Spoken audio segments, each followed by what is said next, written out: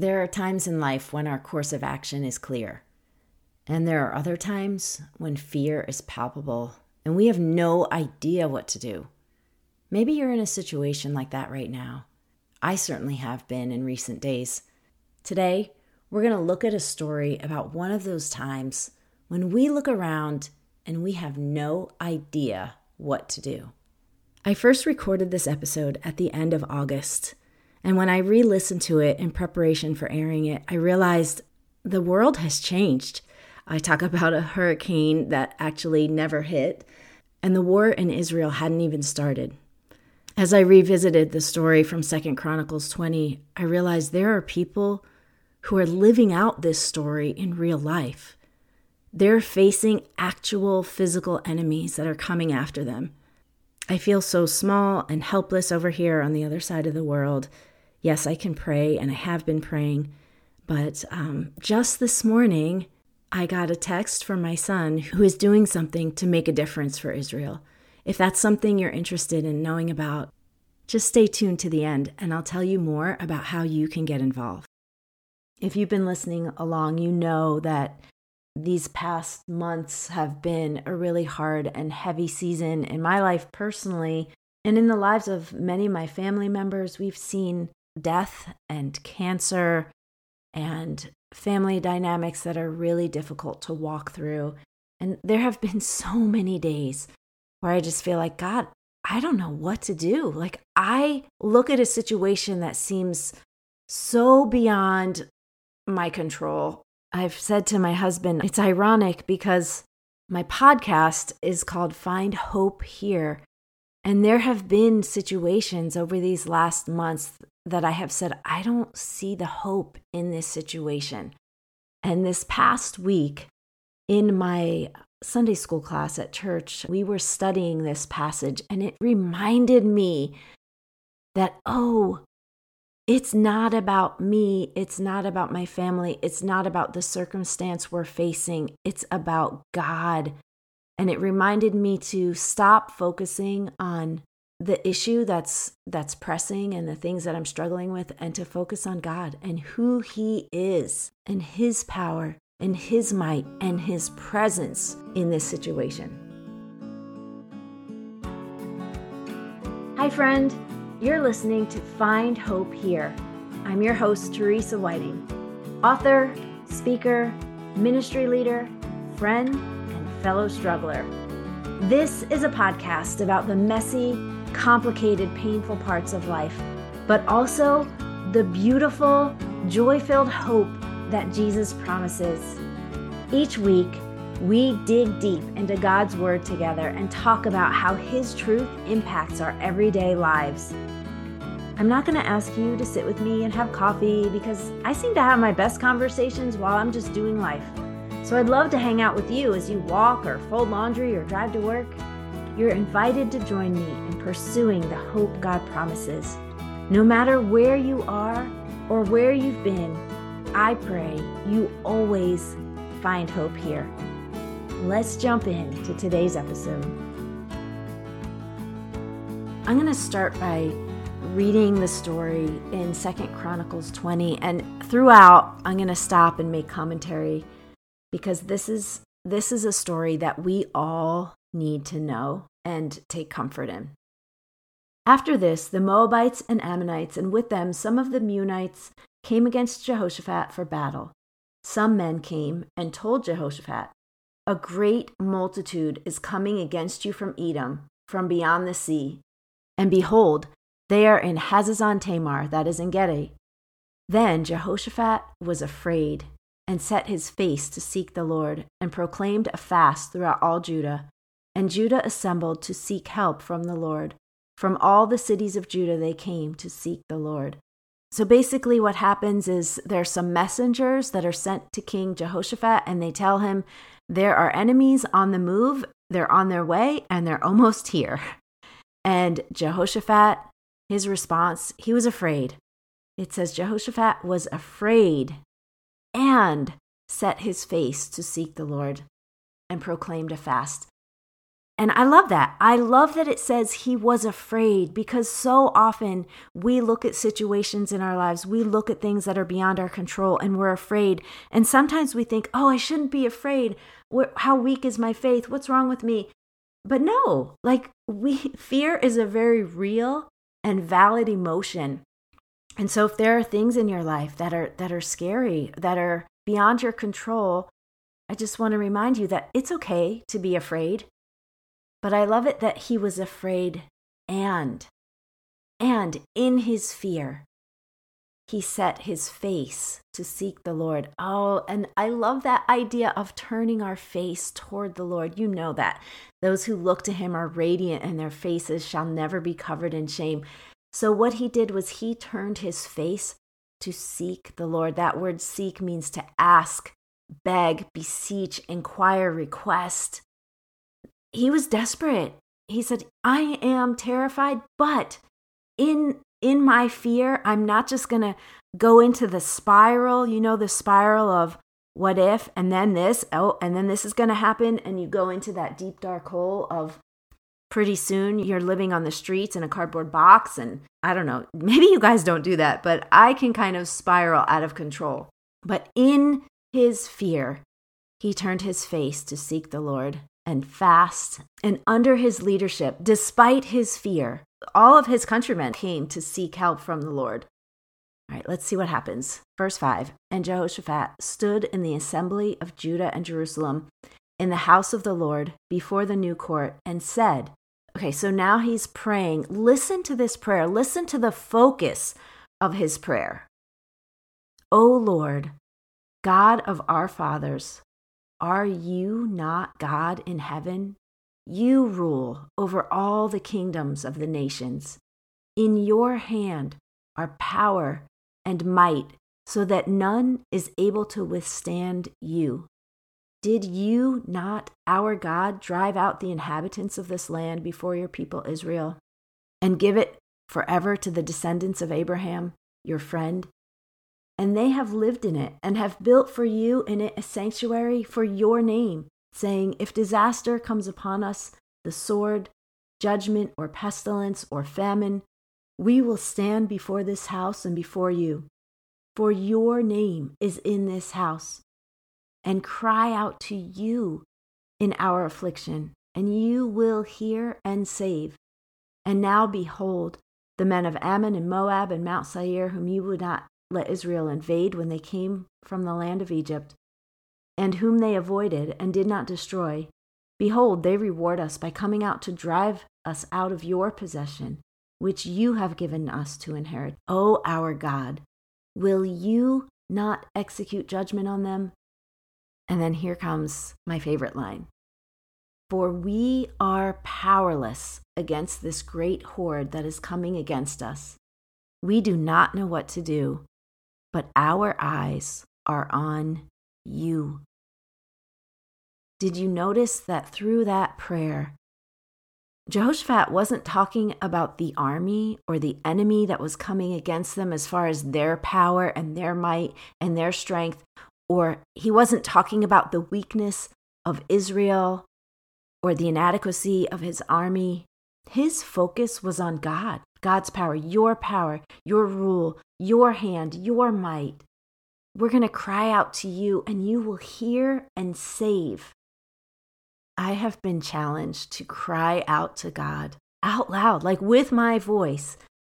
Often I always used to pray just kind of silently in my head, but looking at scripture, I see so often through the Psalms and through the Old Testament, this idea of crying out with my voice to God.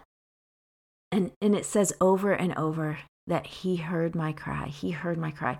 He sees my tears. I love that. I love to know that when I am crying out to God, when I am in tears, it's not falling on deaf ears. God sees, he hears, he knows, he is doing something.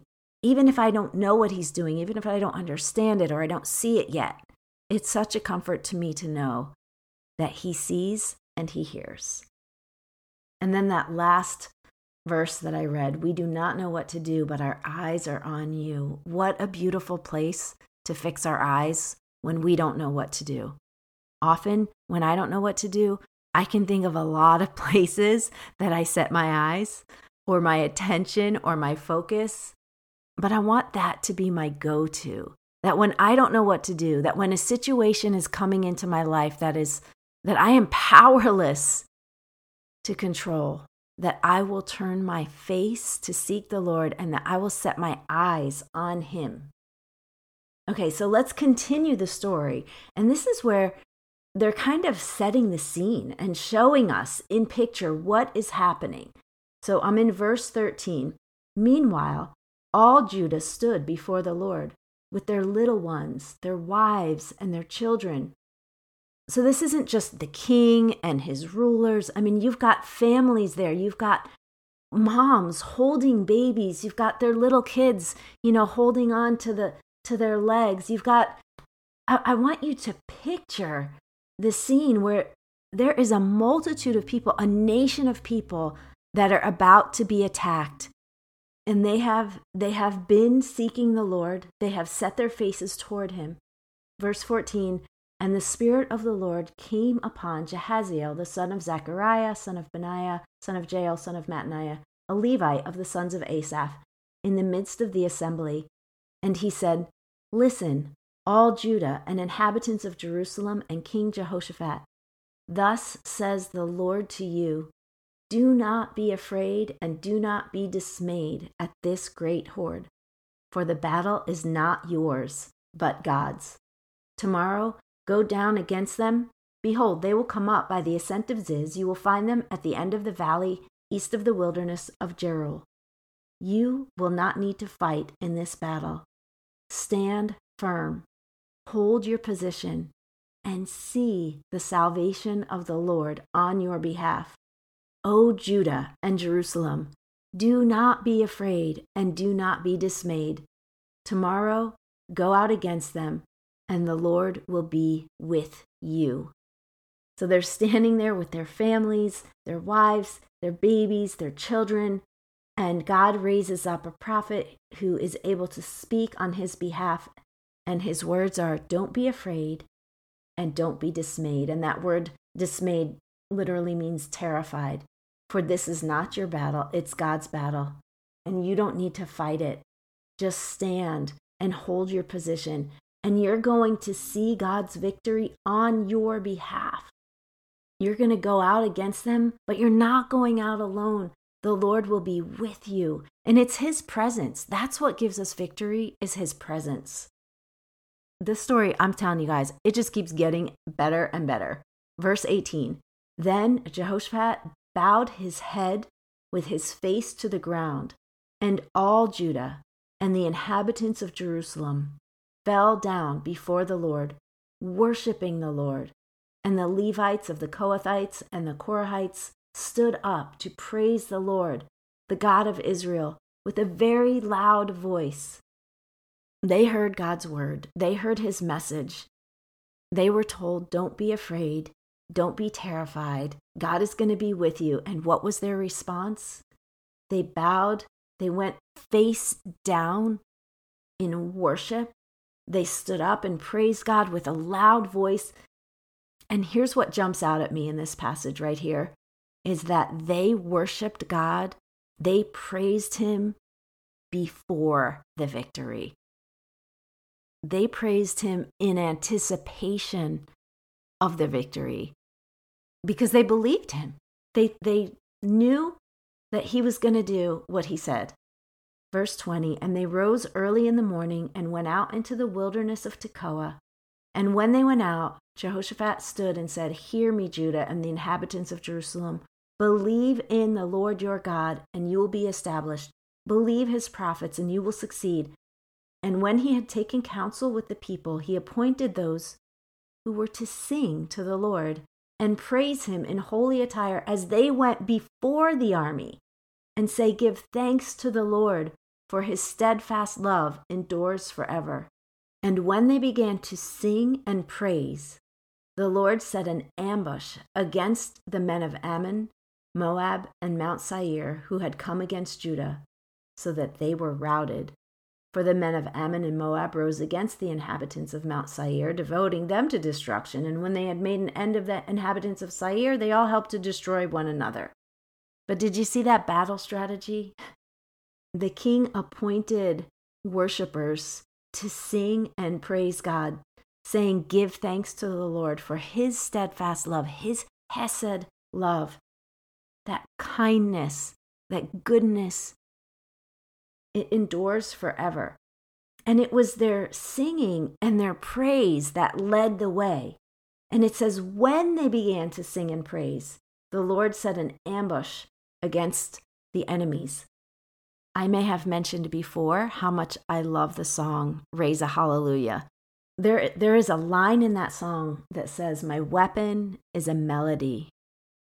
That song reminds me that there is power in singing and praising God and lifting up his name and seeking his face and turning my face toward him and saying, "God, I don't know what to do, but my eyes are on you." And my eyes aren't just on you.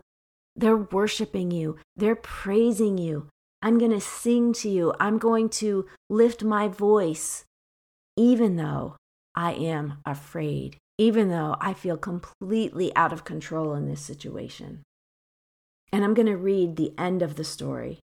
When Judah came to the watchtower of the wilderness, they looked toward the horde, and behold, there were dead bodies lying on the ground. None had escaped. When Jehoshaphat and his people came to take their spoil, they found among them in great numbers goods, clothing, and precious things, which they took for themselves until they could carry no more. They were 3 days in taking the spoil. It was so much. On the 4th day, they assembled in the valley of Berakah, or the valley of blessing, for they blessed the Lord. Therefore, the name of that place has been called the Valley of Blessing to this day. Then they returned, every man of Judah and Jerusalem, and Jehoshaphat at their head, returning to Jerusalem with joy, for the Lord had made them rejoice over their enemies. They came to Jerusalem with harps and lyres and trumpets to the house of the Lord. And the fear of God came on all the kingdoms of the countries when they heard that the Lord had fought against the enemies of Israel. So the realm of Jehoshaphat was quiet, for his God gave him rest all around. Not only did God answer their prayer and protect them and fight their battle for them, he gave them 3 days worth of spoil, of blessing. And what was their response? More worship, more music, more singing, more celebrating God's goodness. It said that the realm of Jehoshaphat was quiet, for his God gave him rest all around. And those words, quiet and rest, it has that idea of being undisturbed, settled down, the whole idea of being still. There was rest. There was stillness during his reign. And it says the fear of God came on all the kingdoms. This reminds me of Psalm 46:10, which says, "Be still and know that I am God." It's that same idea of being quiet, of ceasing, of having rest. I will be exalted among the nations. I will be exalted in the earth. It's like God is saying, I can take care of myself, and I can take care of you, and you can be still. You can rest. If you read Psalm 46, the context is not some quiet little meadow. It's the context of war. It's a battle. It says, God is our refuge and strength, a very present help in trouble. Therefore we will not fear, though the earth gives way, though the mountains be moved into the heart of the sea, though its waters roar and foam, though the mountains tremble at its swelling. And then later it talks about the nations raging and the kingdoms tottering, and wars and bows and spears and chariots. And it's a picture of chaos and upheaval. Ironically, as I am recording this, we are preparing for a hurricane to hit. I live in Florida now, and so hurricanes are an thankfully occasional part of my life. But what a comfort it is just to read this morning, that it says, though its waters roar and foam, and though the mountains tremble at its swelling, the news that has been coming nonstop is just how dangerous this storm is, how much damage it's going to create, how many terrible things are going to happen. Really, it's kind of a time where people start panicking. Everything is disappearing from the shelves at the stores. People are lined up at the gas stations. And I'm not saying we shouldn't be prepared. I think it's wise to prepare. But what's happening in our heart? Are we living in fear? Are we trembling? Or are we being still and knowing that God is on his throne, that he is with us, that he is going to be with us no matter what happens? So going back to 2 Chronicles 20, we look at that and we say we are powerless. We're powerless against this great horde that is coming against us. Here's my question. What is the great horde that is coming against you at this moment? What kind of enemies are attacking you right now? And most likely, that's not going to be physical enemies. I imagine most of us don't have people, armies that are coming against us. But we do have spiritual enemies. We have fears that threaten to overwhelm us. We have relational difficulties, hard family dynamics, sins that have been committed against us or that we have committed that are really now reaping tragic consequences. And we look at these situations and we're like, God, I don't know what to do, but my eyes are on you. And I know that you are with me in this season. I know that you are going to walk with me through this. And because of that, I'm going to lift my voice. I'm going to set my face to seek you. I'm going to lift my voice in prayer. I'm going to cry out to you, and I'm going to sing your praise. I notice the different postures of the people that are seeking God. They're standing up and praising him. They are on their faces bowing down before him. They're crying out. They're singing. They are standing firm and holding their position. And their confidence is in the fact that God is with them. And that's us, guys. That's our confidence. I don't know what you're going through. Right now, you might be crying out. You might be on the floor with your head to the ground. Your eyes might be streaming with tears. You might be standing up, singing praise, lifting your hands. Wherever you are, whatever position you're in, I want to remind you that God is with you, that you can give thanks to the Lord because his steadfast love is with you in this. It endures forever. It's yours. It's yours to hold on to. It's yours to believe in and have confidence in. And sometimes it's really hard because we think, I don't see it. I don't see that steadfast love playing out.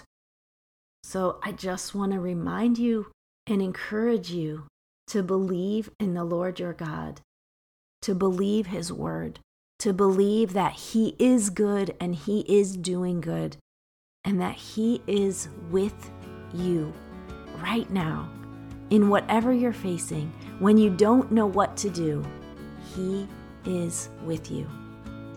He hears your prayers, he sees your tears, and he is holding you with a love that will not let go.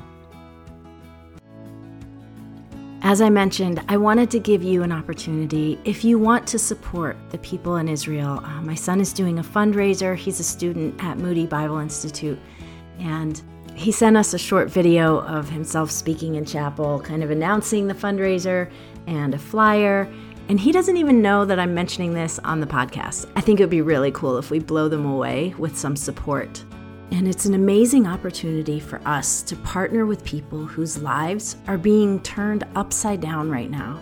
So I'm going to put a link in the show notes to how you can get involved. Thanks for hanging out with me today on Find Hope Here.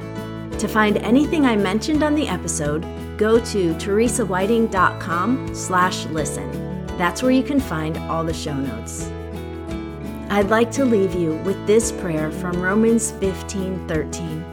May the God of hope fill you with all joy and peace in believing, so that by the power of the Holy Spirit, you may abound in hope.